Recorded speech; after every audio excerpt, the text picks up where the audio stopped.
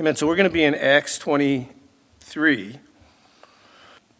And I wanted to give you guys a little bit of, we've been, going through the book of Acts when it's my Sunday night to teach, but I wanted to kind of bring you up to date as to what's been, from Paul or Saul's conversion up to where we are today, just quickly, just so you get an idea of, the progression in Paul's life.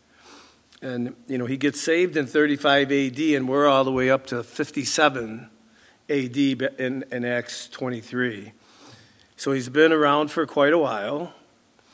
And if there's anything that you can take away from tonight, it is that you can rest assured that God is faithful, that God has a plan for your life, and when things get difficult, he doesn't bail on us. I mean, he's in it 110% right with us. And it's so obvious when you look at Paul's life.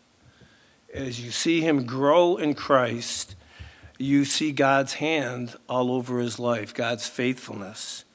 So quickly, in Acts 9, he gets saved, and that's in 35 AD. Then he heads out into Arabia for at least 3 years. And, there he meets with the Lord and gets discipled out in the desert. Shows a little bit of his character. I mean, he could have got saved and ran right to Jerusalem, but, that wasn't Paul, or at this point, Saul. He ends up back in his hometown of Tarsus at the end of Acts 9. Barnabas is sent to Antioch to see what's going on in Acts 11, with the church growing there, and he goes to Antioch, and then he makes a detour to Tarsus, and he gets Paul, or Saul, and brings him to Antioch with him. And Saul and Barnabas go on a mission of mercy to Jerusalem, and they end up coming back to Antioch with Mark. So that brings us to like 45 AD. And then, of course, Paul's first missionary journey was AD 46 through 48, and that's Acts 13, verse 4 through Acts 14, 28. Then Paul is a part of the Jerusalem Council. Then there's the second missionary journey and the third missionary journey, which ends in chapter 21, verse 17, kind of puts us, where we are, close to where we are today in Acts 23, where Paul, he finally gets to Jerusalem, gets to meet with James and the elders, and everything's going great. James and the elders come up with this idea to kind of break the news to the Jewish community that Paul is in town, and to try to kind of soften the blow, and really just like a peace offering, if you will, where they encourage Paul to go through this vow with these 4 men. And sometimes when they say when you make plans, God laughs. So they have this idea to get things to work, but it doesn't work out. Paul's in the temple with Timotheus, but obviously Timotheus is not in the temple. But the Jews from Ephesus come to town, and they see Paul in the temple, or see him with Timotheus, and they kind of equate the fact that if Paul went in the temple, they must have brought him with him. So there's a big riot. The Roman soldiers intervene. Paul gets to speak to the crowd again. He mentions the Gentiles, things don't go good again. So here he is in Acts 23, and we'll start in verse 30 of Acts 22, just to kind of get an idea of what's going on. And like I said, this is just a beautiful picture of the faithfulness of God. And looking at Paul, and this, some of the events of this chapter really could be considered one of the low points in Paul's ministry. At least for him, thinking wise in his relationship with the Lord and what's going on in his life. But let's read verse 30 of chapter 22. It says the next day, because he wanted to know for certain why he was accused by the Jews, and the he there is Lysias, Claudius Lysias. He's the overseer of the Roman occupation in Jerusalem. And he's kind of been back and forth with this whole thing with Paul and the mob and kind of saving Paul from getting torn apart a few times. So, but he needs to find out what the problem really is. And he's having a hard time finding out what the Sanhedrin and the Jewish leadership are accusing Paul of. So it says he releases him from his bonds, and he commands the chief priests and all their council to appear, and brought Paul down and set him before him. So this is really an awkward situation for Lysias, because Paul is his responsibility. At the end of chapter 22, he just finds out that Paul is a Roman citizen. Oops. I mean, he had him already bound, and they were getting ready to scourge him. And, and that's, Paul is just he's just an awesome guy. He waits all this time. Now they're getting ready to scourge him. And then he says, oh, by the way, are you supposed to do that to a Roman citizen? So he knows when to hold him, and he knows when to play him, because that was perfect timing. And he now Lysias has compounded the problem, because he's bound a Roman citizen. He has no idea why the Jews want to tear him apart. So he calls the council together. He gets Paul before them again. And the last time Paul spoke, he spoke in Hebrew. And it was kind of taking Lysias. He had to take a step back, because he really didn't understand what Paul was saying. So I think this time when he brought Paul before the council, I think it doesn't say it, but I think if I were he, I would have asked Paul to speak Greek, so he could understand what was going on, because it didn't make much sense to him before. So it's a real critical time for Lysias, and for Paul, he's just staying faithful to what God's called him to do. He knew he was supposed to be in Jerusalem. Acts 19, 20, 21. People are telling him, don't go. And Paul's saying, no, I got to go. And, now he's there and he's in the middle of it. So very interesting. So let's pick up in verse 1 of chapter 23. It says, then Paul, looking earnestly at the council, said, men and brethren, I have lived in all good conscience before God until this day. So Paul is he's going to try the personal approach. He talks to them as men and brethren, trying to just identify himself as a Jew, identify with the men, his countrymen that were there. And keep in mind, Paul was in the Sanhedrin. So some of these folks that he's standing before could know Paul. Paul could know them. It's been 22 years since he got saved, but you don't know. So he's trying to he's just trying to ease his way into the conversation with these guys. So the Greek word there for lived means to live as a citizen. And that's important when you hear Paul say that he has a clear conscience or a good conscience. And that word, it gives us our English word politics. Okay, and Paul affirmed that he was a loyal Jew who had lived as a good Jewish citizen and hadn't broke the law. Paul has told us throughout some of his writings, he's a Pharisee of Pharisees, as far as obeying the law, just being, he was it. He was really the epitome of, a Pharisee. So, he's just trying to reaffirm that. He says he's lived in all good conscience before God until this day. So Paul's conscience didn't condemn him, even though the Jews had condemned him. And that word conscience is an interesting word, and I don't want to spend too much time on it, but it does it does deserve a little bit of comment. It's one of Paul's favorite words. He uses it a couple times here in Acts, but he uses it 21 times in the rest of his writings. And the word means to know with, to know together. Okay, so the conscience is the inner judge or witness that approves when we do right and disapproves when we do wrong. So Romans 2:15, Paul tells us, who show the work of the law written in their hearts, their conscience also bearing witness, and between themselves their thoughts accusing or excusing them. So this is important. The conscience doesn't set or make the standard. Okay, it only applies the standard that's already there.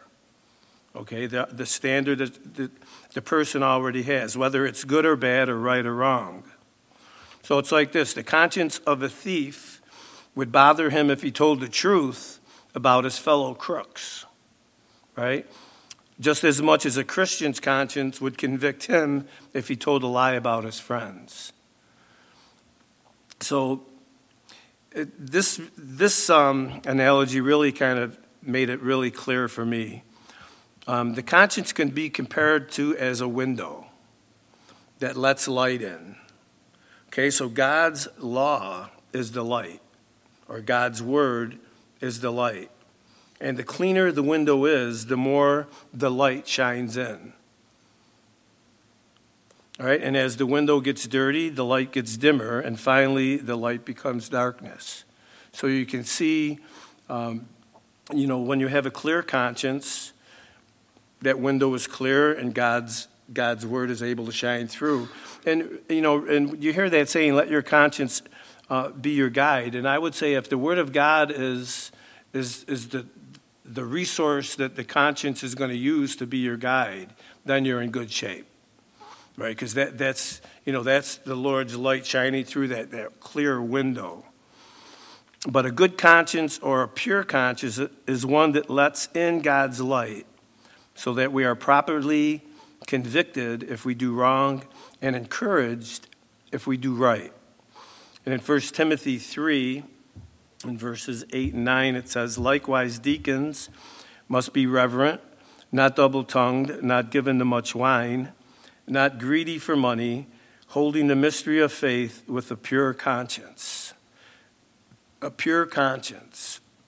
Now, on the other hand, you can have a defiled conscience, and that's one that has sinned against so much that it's no longer dependable. Just a habitual sin.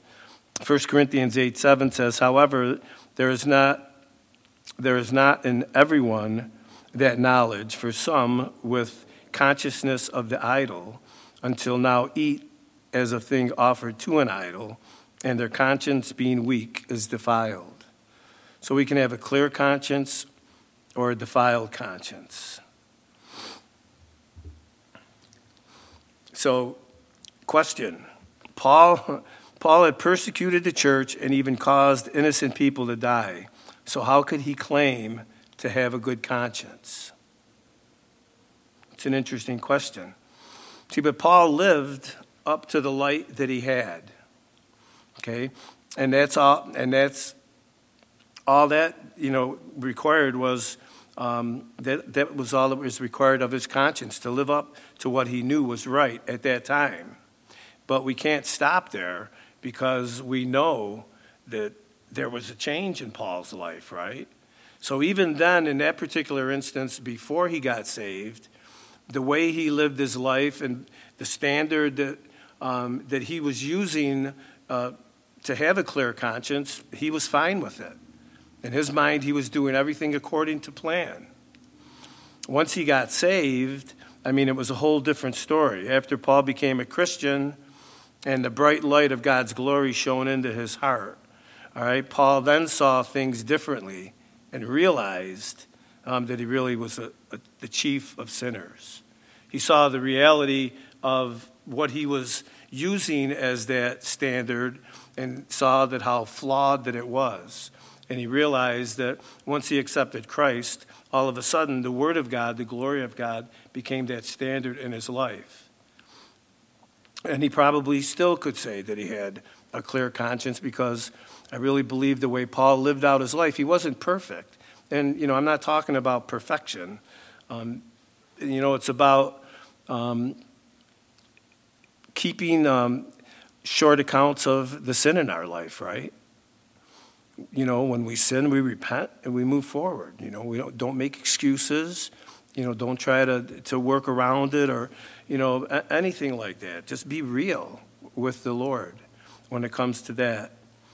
So it says in verse 2, and the high priest Ananias commanded those who stood by him to strike him on the mouth. So Ananias is the high priest, and he is infuriated by what Paul said, that he lived in all good conscience. And, think of Ananias is looking at Paul as like this reprobate now. He's jumped ship on the Jewish religion, right?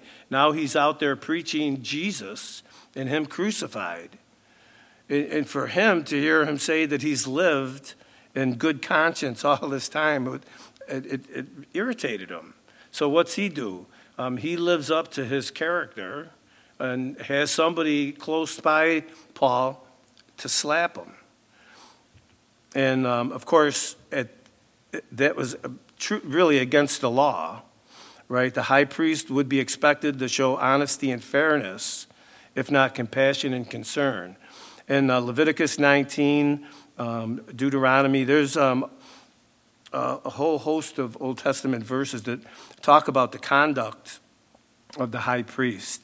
And, we'll talk a little bit, let's read a few more verses and we'll talk a little bit more about Ananias. So in verses 3 and 4, it says, then Paul said to him, God will strike you, you whitewashed wall, for you sit to judge me according to the law. And do you command me to be struck contrary to the law? And those who stood by said, do you revile God's high priest? And in verse 5 it says, then Paul said, I did not know, brethren, that he was the high priest, for it is written, you shall not speak evil of a ruler of your people. So, Paul responds with what, appears to be justified anger. And we're going to talk a little bit about if he really knew who he was talking to, if he recognized that it was the high priest. Paul doesn't apologize, but he shows respect for the office, but not for the man. And Ananias he was corrupt. He was a corrupt guy, probably one of the most corrupt men ever to be named high priest. Okay, he stole tithes from other priests, did all he could to increase his authority. He was known as a brutal man who cared more for Rome's favor than for Israel's welfare. And just a little side note here, talking about striving for the favor of Rome. Striving for the approval of man is a very unhealthy thing. As believers, we want to strive for God's approval, right? We want to live our lives right before God. That's what's important. And sure, you want to be respected by your peers. Sure, that's important as well. But, striving to gain man's approval is just not a good thing. And you saw the way it affected Ananias. He just compromised. His whole ministry was compromised. Instead of putting Israel first, which that was his call as the high priest, he was more concerned about his own needs. And, we see it in the world today. And unfortunately, and I'll just leave it at this, the church is affected by this. When the church tries to appease man or to gain man's approval, it never takes the church to a good place. We're called to stand on the Word of God. That's our guide. That's our rule of. I think this might even apply. This is like our rule of law, right? We don't deviate from the Word of God, right? If and we certainly don't want to offend anybody or be mean on purpose or rude. We're called to speak the truth in love, but we don't want to deviate from that. So sometimes, we might say things that might sound offensive or might hurt somebody's feelings, but if it's the truth of God's word, don't compromise on that. Speak the truth in love. We're not called to start fights. We're not called to purposely cause division. We're here to be a light. And if you look at the last two chapters in Acts, 21, 20, 21, 22, Paul is not out to make an enemy of the Jewish community. Paul loves the Jewish community right to the very depths of his heart. And Paul knows that the best thing for them is to hear the truth about Jesus Christ. Now, did they appreciate that? No. But he shared it in love, right? He shared it in love. Even, multiple beatings and, little mini riots, but it didn't dissuade him from speaking the truth in love because he knew that's what they needed to hear. So, we don't want to try to win the approval of the world because, this world is not our home. We're just passing through. And, our Christian view is never going to line up with the world view that's out there. It's just not going to happen. So, like Paul, and I'm saying speak the truth in love, and here's Paul calling this, the high priest a white wall, right? And they used to put that coating of white paint over the wall to cover up the dirt, but that's all it was for, So he's kind of insulting, the high priest. So, basically calling him a hypocrite. So that's what he gets, he's in a little bit of hot water, right? But, Paul did speak prophetically about Ananias because God indeed took, justice was served. Ananias was killed by Roman soldiers in AD 66. Well, actually by Jewish guerrillas who found him hiding in the aqueduct in Herod's palace. So, he, goes around, comes around. There was justice for Ananias. So it was a disgraceful death for a despicable man. It truly was. So back to verse 5, it says, Then Paul said, I didn't know, brethren, that he was the high priest, for it is written, you shall not speak evil of the ruler of your people. So, a lot of people, there's some different views on this about, why would Paul talk to the high priest this way? So, I'm going to share a few of them. You might have your own thoughts as to why he spoke that way. One of the obvious reasons why would be that, maybe he didn't know who was the high priest. Paul had been away from, Judaism for a while. Maybe he didn't know he was the high priest. It was an informal meeting, so another thought could have been maybe the high priest wasn't wearing the traditional garments and sitting in that traditional spot where the high priest would sit during a council meeting. Paul is quoting Exodus 22:28, so it would indicate that Paul may not have known that this was the high priest who ordered him to be smitten. So there's, some different reasons why Paul might have said that. And, once again, Paul showed respect for the office, but not for the man who held the office. And, that's a good approach to have. There's a lot of things. There's people today in politics that we might not agree with, but, they hold an office that needs respect, that there is respect due to that position, right? The President of the United States, you might not agree with him, but you have to respect the office of the presidency. Pray for him. That's what we're encouraged to do, is to pray for those folks that are in authority. Spend less time complaining about them and spend more time praying for them.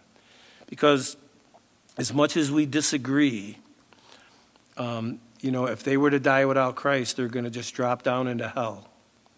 And I think it was when Carl Kirby was here, he was talking about Penn Jillette and this other guy. They do a magic act in Las Vegas.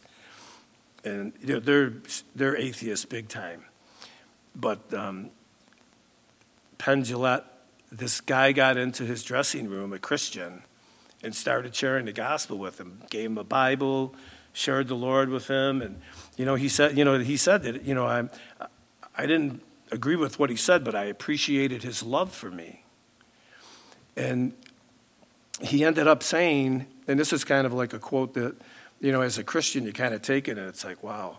So Penn Jillette said to Christians, he's addressing Christians, he said, how much do you have to hate somebody to not share the gospel with them?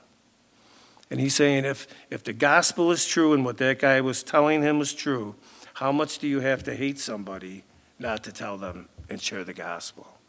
That's a pretty powerful statement. And I know that there's some things going on politically that we don't approve of or we don't like or we don't agree with. But you know what? We still got to pray. We still got to pray that these folks get saved.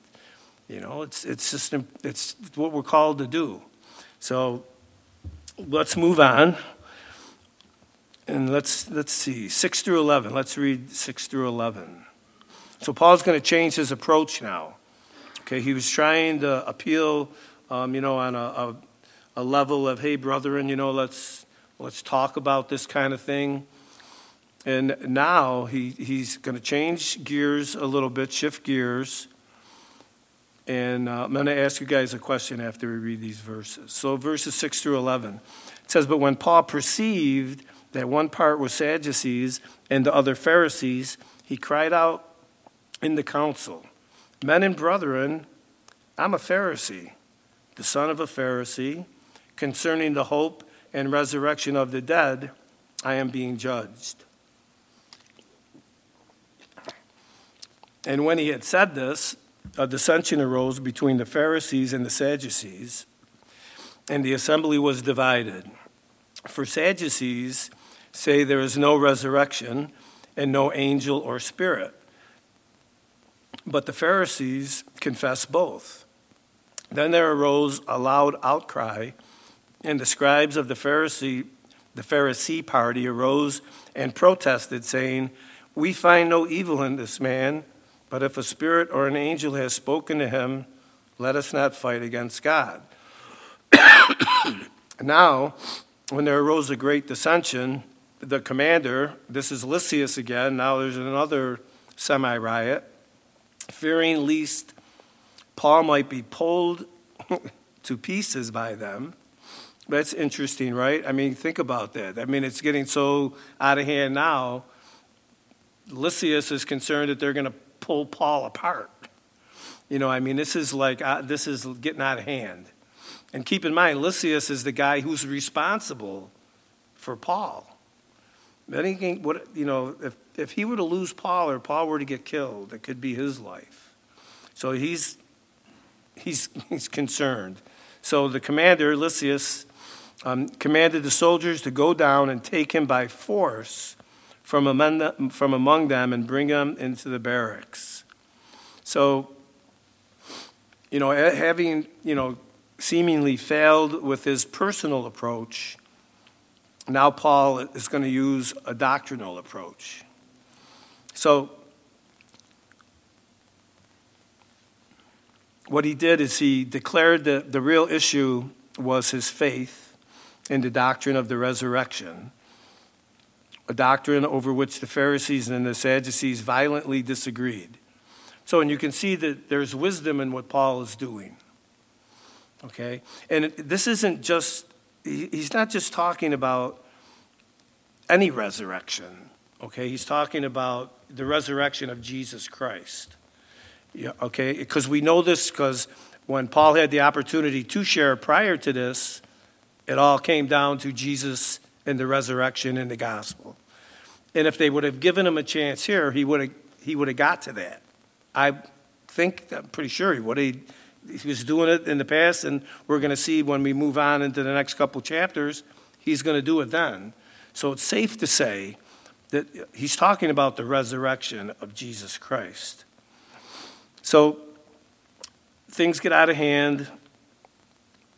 Lysias comes down and rescues him for a second time. So here's the question.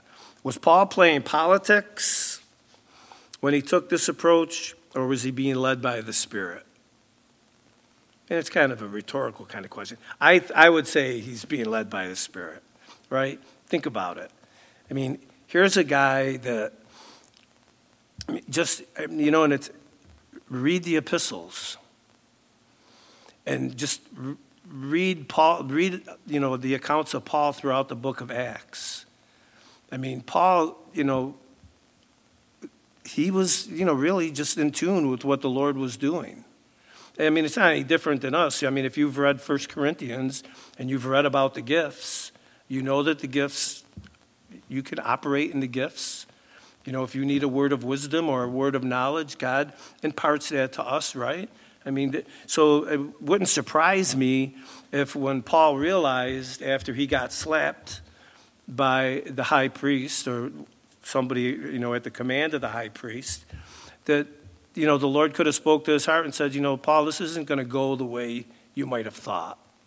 So let's shift gears and, let's see if we can get the Sanhedrin and the Pharisees going at it, and we'll just take our chances with the Roman soldiers, and we'll just see what we can do after that. And it's really the truth, because he could have realistically, if the Sadducees and the council would have gotten their way. I'm not 100% sure if the Asian group of the group of Jewish folks that came from Ephesus, if they were still there. I mean, it could have turned into a kangaroo court, and Paul could have really ended up losing and ended up getting stoned. So the wisest thing to do was to end the hearing as soon as possible and trust God to use the Roman legions to protect him from the Jews. And basically, that's what happens. We're going to see we'll see that as we read on. And then another consideration was Paul was absolutely right when he said that the real issue was the resurrection. So two things there that I really believe that Paul was just being sensitive to the guidance and the leading of the Holy Spirit, being faithful, just speaking the truth. And, Paul is just being faithful to what God's called him to do. So, and I guess what is sad about this whole account, this is another opportunity that the council had to hear the truth and to respond to it, to get saved.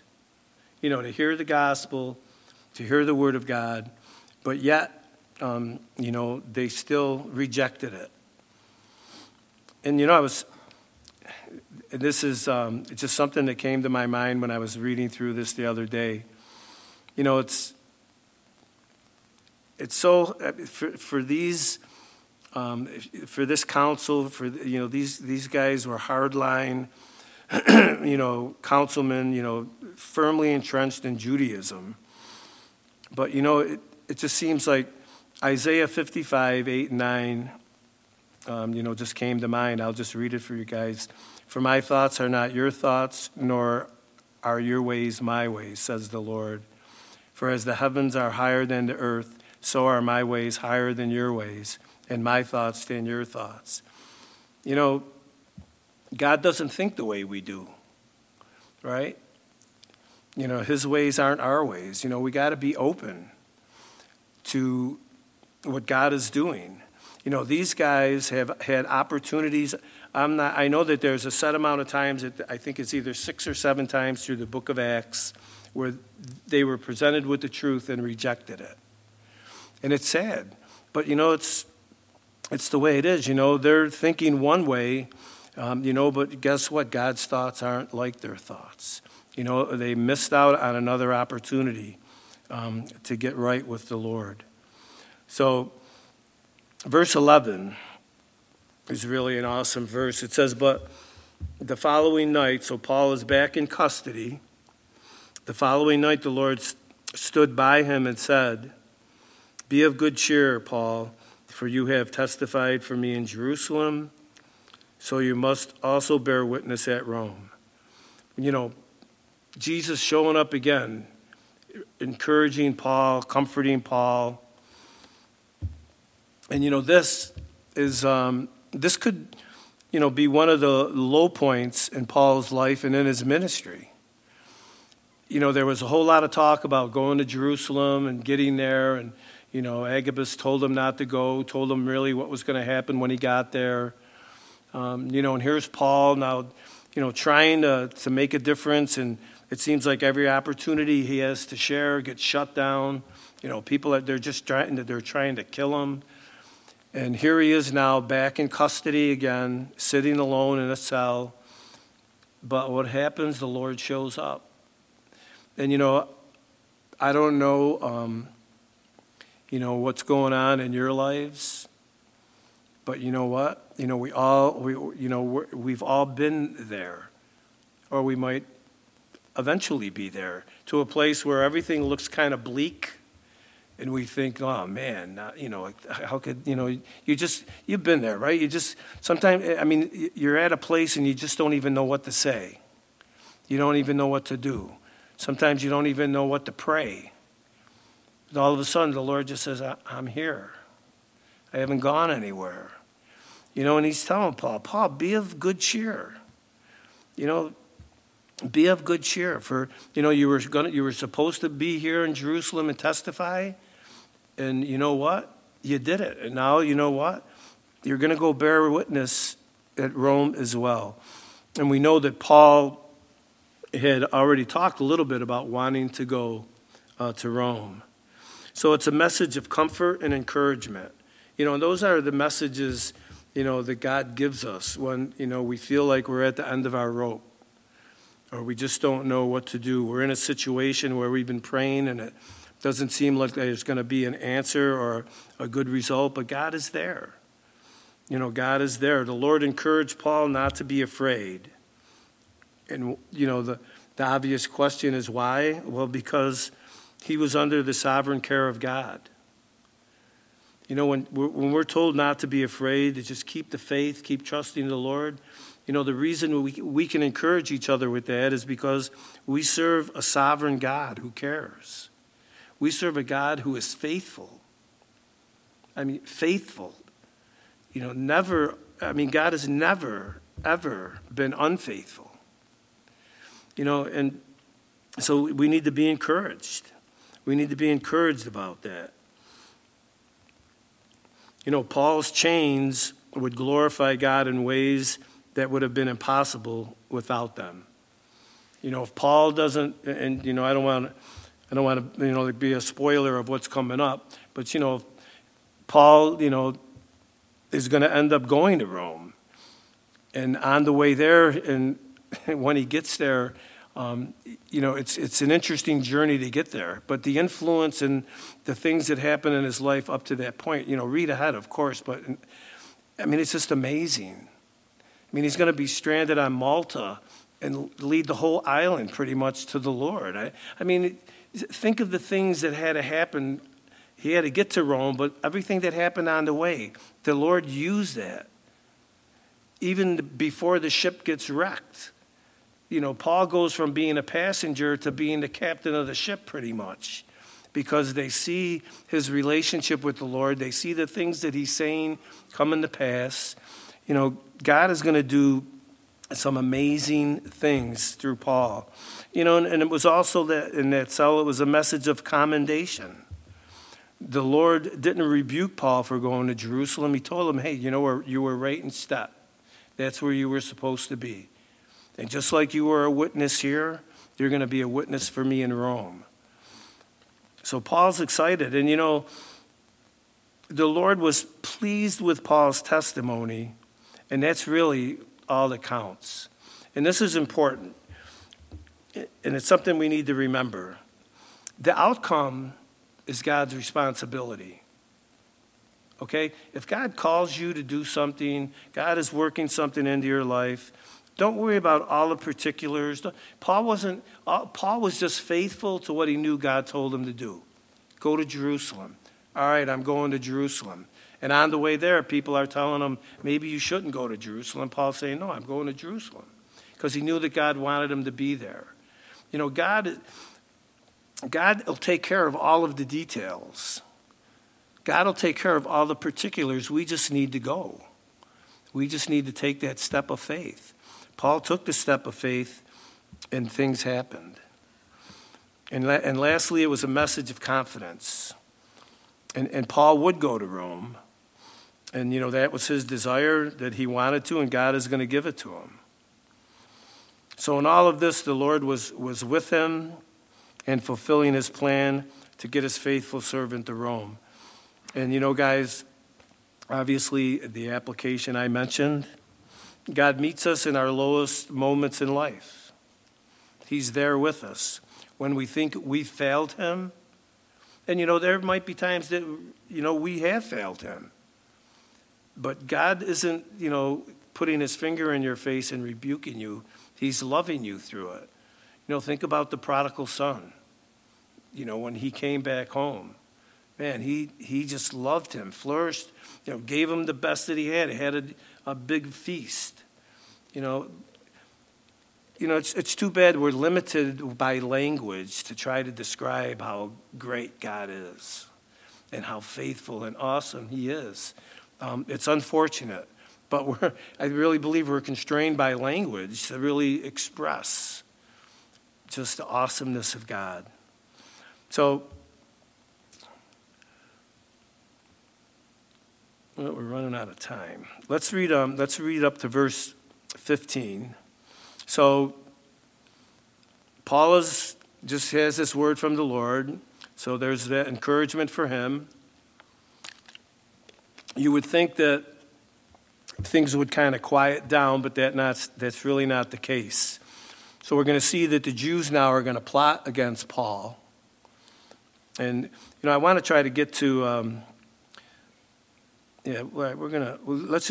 I'll just read and comment as we go. And when it was day, some of the Jews band together and bound themselves under an oath, saying that they would neither eat nor drink till they had killed Paul. Okay. Now they were more than 40 who had formed this conspiracy. They came to the chief priests and elders and said, "We have bound ourselves under a great oath, and we will eat nothing until we have killed Paul. And now you therefore go together with the council, suggest to the commander that he be brought down to you tomorrow, as though you were going to make further inquiries concerning him, but we are ready to kill him before he comes near." So let's read a little further. So they were gonna kill Paul, right? They got these 40-some guys. They're vowed to kill Paul. You know, God just told Paul not to worry. You know, he was blessed that, you know, you did. You know, you came to Jerusalem, and now you're going to go to Rome. So these guys didn't get the memo that Paul is going to Rome, right? So, but once again, though, this is God's faithfulness. This is God's hand in Paul's life. So coincidentally, in verse 16, so when Paul's sister's son heard of their ambush, he went and entered the barracks and told Paul. Then Paul called one of the centurions to him and said, and think about it, Paul's got a relationship with these guys now. He's been in and out of the mob, you know, trying to get, you know, to speak with the council. There, you know, there's a riot, you know, so he's back and forth with these guys. So he calls one of the centurions to him and he said, "Take this young man to the commander, for he has something to tell him." So he took him and brought him to the commander and said, "Paul the prisoner called me to him and asked me to bring this young man to you. He has something to say to you." Then the commander took him by the hand and went aside and asked privately, "What is it that you have to tell me?" And he said, "The Jews have agreed to ask that you bring Paul down to the council tomorrow, as though they were going to inquire more fully about him. But do not yield to them, for more than 40 of them lie in wait for him, men who have bound themselves by an oath that they will neither eat nor drink till they have killed him. And now they are ready, waiting for the promise from you. So the commander let the young man depart and commanded him to tell no one, you have revealed these things to me. So Paul is in custody. The Lord appears to him and really encourages him, comforts him. So Paul's excited. The next thing you know, they make this plot to kill Paul. The plot gets exposed. And now we're going to stop here, but read ahead because it really gets interesting. Because God not only provides by having Paul's nephew overhear this, but now because of this, they're going to take Paul and bring him down to Felix in Caesarea. And it's interesting because they're going to take 470 Roman soldiers to see Paul, to make sure Paul gets to Caesarea safely. Now, the Lord is amazing. I mean, think about that. First, he exposes the plot, and then he works it in Lysias' heart. And granted, a lot of it is selfish because, Lysias, the commander, he has a lot at stake too. If Paul were to get killed under his watch, like I said, it's not a good thing for him. But it's just God is working behind the scenes. 470 Roman soldiers. Think about that. Horsemen, footmen. I mean, it's unbelievable, but that's God. God will do whatever it takes for us. If God is called, if God might be nudging you to do something, I want to encourage you tonight, go for it. Go for it. Trust God. Just put it out there. Just put it out there. God is not going to let anything bad happen. I mean, and this stuff here, it's in 1 Corinthians, I'm pretty sure if I remember right. But all of these things that were written beforehand were written for our learning and our admonition. This stuff isn't here just because it's a cool story to see how Paul gets spared from, being ambushed. This is a book that just over and over and over and over and over again points to the faithfulness of God, the love of God, God's concern for us, his love for us, our salvation, his commitment to it. I mean, it's an amazing, amazing love story about our Heavenly Father. So I just want to encourage you guys. If, God's nudging you, trust him. Trust him. If you're in a position where you kind of feel like you're over your head and things and you're just not sure what's what, just seek the Lord. God will be there. God is that God of comfort. He is that encouragement that we need. All right, so we'll finish the chapter and move on into 24 the next time we get together. Lord, thank you so much for your word. And Lord, we, they should make movies, Lord, about this stuff. It's just amazing. And it's just exciting to see your hand, Lord, behind the scenes. And, it just becomes so real, so alive when we read it. And God, we're so thankful for that we get a glimpse into your heart, that we get a glimpse into just seeing how faithful and trustworthy you are. And Lord, we thank you for that. And God, we thank you for preserving your word. God, we have a book that we could look into your heart by reading that book and just studying it. So we thank you for that. I thank you, Lord, that you would, if there's anybody here tonight that is between a rock and a hard place, so to speak, that they would just reach out to you and just trust you to get them through whatever it is that they're facing. And Lord, for those of us that feel like you're nudging us in a certain direction to do something, I pray, God, that we would take that step of faith and just allow you to prepare the way and prepare our hearts for it. We pray, God, that you'd get us all home safely, Lord, and should you tarry and we get tomorrow, I pray that we would just live it out for you. So we praise you and we thank you for all these things, and it's in Jesus' name we pray. Amen. Amen.